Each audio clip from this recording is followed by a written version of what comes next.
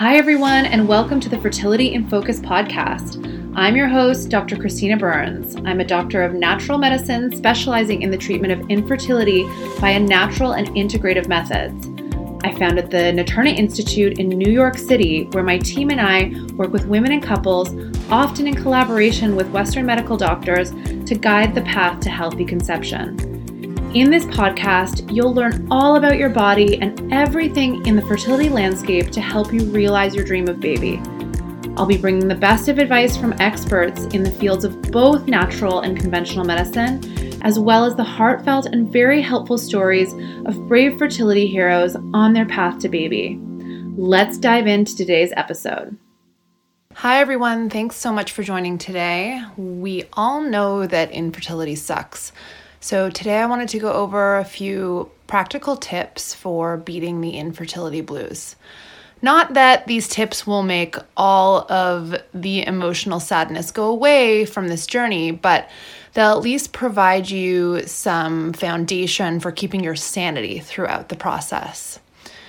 I really like to focus a lot on our daily habits and nutrition. And the reason for that is because what we consume on a daily basis will really affect our mood. It'll affect our mental clarity, our anxiety levels, and it's something that we can so easily control with a little bit of discipline. So I'm going to start with the first tip, which is something that it pops up in most people's daily habits and that you might want to consider switching out if you're experiencing a high degree of anxiety. So like it or not, coffee is not great for anxiety and stress levels. The stimulant effect of it can be amazing for mental clarity, to help you be productive, but it's really like adding fuel to the fire when it comes to anxiety and feeling high strung. What I have noticed is when I've recommended my patients to scale back on the coffee is that they felt a lot calmer and more emotionally balanced. And as a major bonus, when you feel more calm and more emotionally balanced, you're usually secreting less stress hormones. And I'm going to talk in other segments about how stress hormones may affect your fertility, but I also don't want to sort of like beat in the notion of like, if you're stressed, you're not going to get pregnant. That's not necessarily the case. I just think that it is beneficial to be able to reduce the amount of stress hormones circulating in your system so they don't affect your circulation and your hormonal balance. And again, your ability to cope with the stress and the ups and downs of this journey. We will get right back to today's episode in just a sec, but I didn't want to miss the opportunity to tell you about an exciting new project that I have underway. So here it is. I get a lot of questions about what to eat and avoid when trying to get pregnant.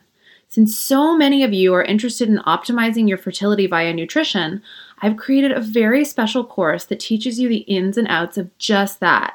It hasn't launched yet, but keep your eyes and ears peeled for my course on fertility nutrition. Whether you are already undergoing IVF or just trying the old-fashioned way, my goal is to help give you all the nutritional tools you need to enhance your fertility and speed your path to baby. All right, let's jump back in.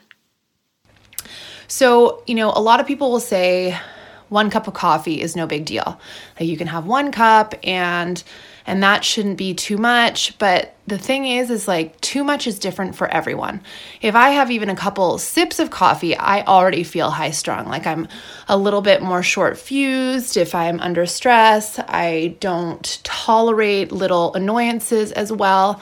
And, some people don't feel that way and some people will tolerate the caffeine quite well. And those are the people that are sort of like those cool as a cucumber type of people. Like they don't really experience anxiety on a regular basis. And I know for those of you who experience anxiety on the daily, you're kind of like, well, how can somebody not have that? And it's true that some people's neurochemistry just does not tend to get into that state where they feel anxious consistently. Whereas for a lot of us, it's quite the opposite. Like type A personalities are often anxious a lot of the time, and the anxiety can actually motivate a lot of action in our lives. It's not all bad.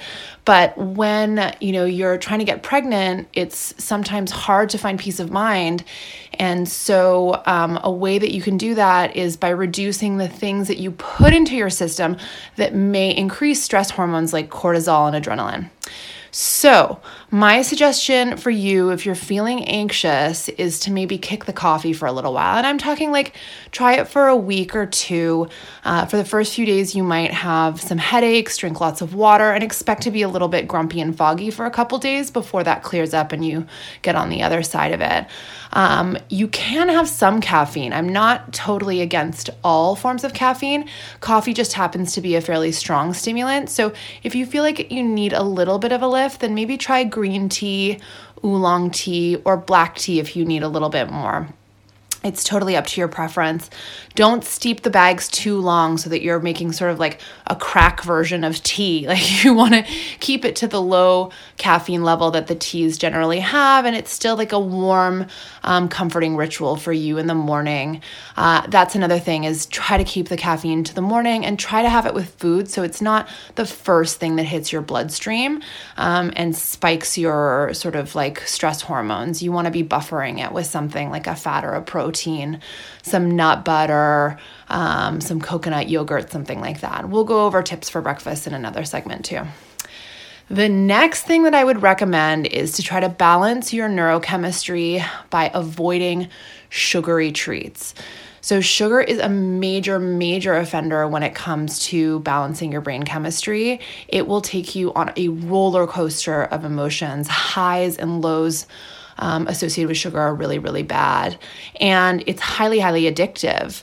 And it can come in a few forms. So there's, the really obvious ones like candies and treats, and then cookies and cakes. But booze is also sugar. So some people are like, oh, well, I don't eat any sugar. And I'm like, well, do you drink wine? Yes, I drink wine every night. So that's a form of sugar. It's basically like liquid sugar. And I see that it's kind of a form of sugar on a rocket ship because it has ethanol to really transport it really quickly into your bloodstream and immediately give you that feeling of elation. A lot of people crave sugar to try to elevate their serotonin temporarily. And serotonin is one of your happy hormones. And when you eat a little bit of sugar or something carby, it'll go up temporarily. But the problem is that it will soon thereafter crash. And that crash feeling is when we start to feel a bit low, we start to feel more foggy, less mental clarity, and then we might actually reach for like another something to pick up the energy. And, for some people, it's the sugary things. For some people, it's chocolate. For some people, it's wine. And then for others, it might be just an excess of carbohydrates in the diet, and simple carbohydrates. So things that are made from flour products like pastas and breads and crackers and pastries and things like that. So, beware of all the forms and the highs and lows that it can create. Those that I've seen that have really curbed their intake of sugar have noticed that their mood feels way, way more balanced. Another side benefit is that balancing your blood sugar and insulin is incredibly good for your fertility. We will talk about that in another episode. But it's really, really helpful because insulin and blood sugar dysregulation can lead to issues with implantation failure. It can lead to issues with egg quality. It can lead to issues with ovulation. So regulating your blood sugar and insulin by sort of curbing the amount that you're intaking can be really beneficial for your fertility journey. So not only will you be feeling more balanced emotionally, you might actually find yourself knocked up a lot faster. Okay. The third suggestion that I'm going to throw in here for helping you to feel more balanced emotionally and beating those infertility blues is to introduce acupuncture into your fertility journey. I am clearly biased because I am an acupuncturist and I have done acupuncture for 15 years. I do it myself every week. I love it. It helps me with my stress so much and with my mental clarity. And it seems to be one of those things that even all the doctors are in agreement that it could be helpful for people. And a lot of the patients that come to see me are incredibly distressed over what they're going through. Maybe they've had some failed IVF cycles. Maybe they're trying to get pregnant just at home with their husband and just nothing's working and they don't know why. And they're getting disillusioned and losing trust in their body and, and they're starting to worry about their future. Anyway, they do find that when they have that, small part of the day, maybe once or twice a week that they're coming for acupuncture, they just lie quietly on the table and the acupuncture needles are inserted into certain points to help calm down the mind and give a little bit of space for you to process all of the emotions and thoughts that are going through you on a daily basis. That can help you kind of just feel lighter to move on to the next day, to the next task, to still have healthy, strong relationships, even though there's, a lot of strain at the moment with everything that's going on. So acupuncture actually has a physiological effect on your neurochemistry, so the balance of your brain chemicals that will make you happy. It can give you a euphoric feeling. It can make you have a better ability to cope with stress. So it basically will help you feel all around more balanced and well. Now, does it do that for everybody? I can't say for sure that it does, but having been doing this for a while, I see it help with a lot of women.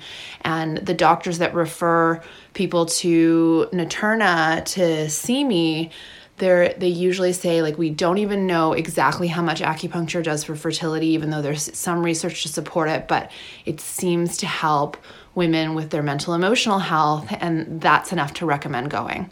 So yeah, I'd really suggest trying it. You can find somebody in your local area to do it for you, because you have to go regularly. That's one of the challenges with acupuncture, is that you can't really just go once and get so much benefit from it. You have to go regularly for a while so it can have the chance to get a bit of momentum to change your physiology and help you find a better state of balance.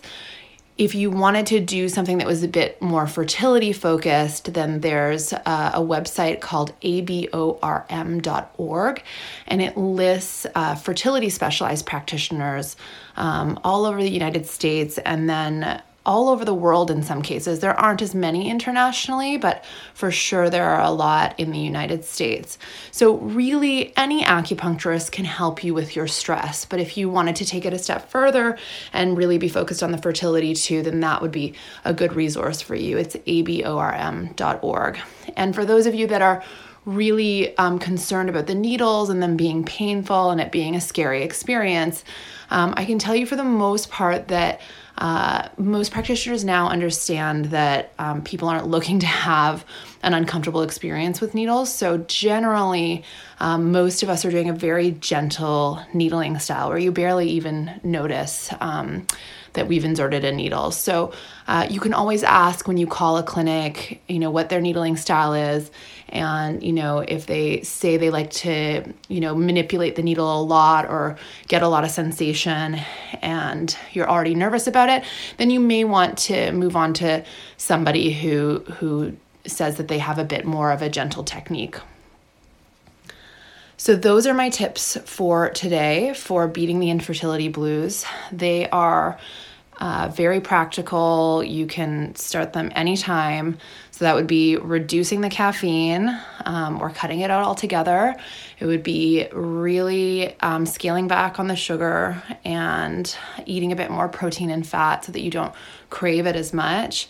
Another thing with the sugar and the caffeine is that if you're getting adequate sleep, you won't rely on them as much. So make sure to prioritize that sleep quite a bit.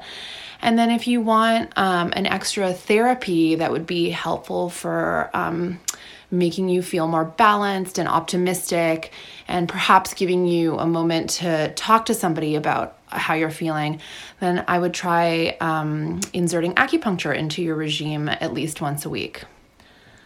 Thanks so much for joining today, and I look forward to talking to you next time.